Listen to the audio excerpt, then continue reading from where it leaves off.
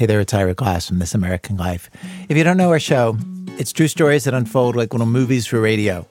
Lots of them funny, with surprising moments and plot twists. We've been on the radio for years. And we've teamed up with the New York Times to bring you new episodes of This American Life a full day and a half before you can find them anywhere else online. And the place you can do that is the New York Times audio app every Saturday morning. In the app, you also find the best of our archive, hundreds of episodes, plus This American Life shorts, which are handpicked stories when you're in the mood to hear something good, but you don't have time for a whole episode. And the New York Times audio app, can I say, is chock full of tons of other stories and podcasts curated every day for those moments that you want to listen to something and you don't know what you want to listen to. You can download it at nytimes.com/audio app and subscribe to start listening.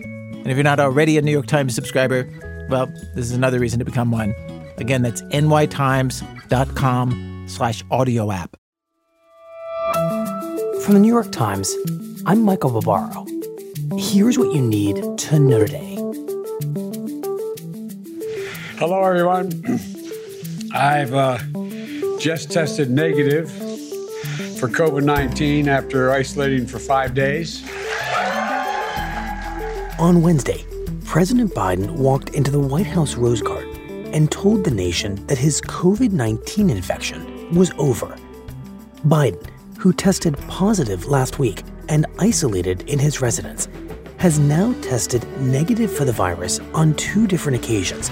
I'll not be able to return to work in person, but I want to thank you all for your well wishes, your prayers over this past week and the calls I've gotten. And the Biden administration has offered to release a convicted Russian arms dealer in exchange for the release of 2 Americans now held in Russia, Brittany Griner, the basketball star, and Paul Whelan, a former Marine.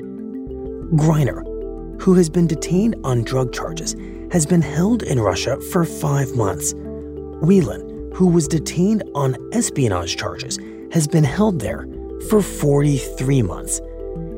In return for their freedom, Russia would win back Viktor Bout, a former Soviet military officer convicted by an American court of trying to sell weapons that would be used to kill Americans.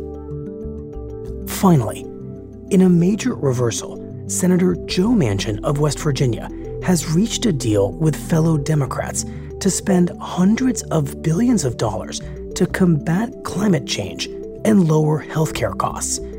Just a few weeks ago, Manchin said he opposed such a bill because he feared it would increase inflation. But after intense negotiations and changes to the bill, Manchin says he can now support it. That's it for today. I'm Michael Barbaro. See you tomorrow. Across America, BP supports more than 275,000 jobs to keep energy flowing.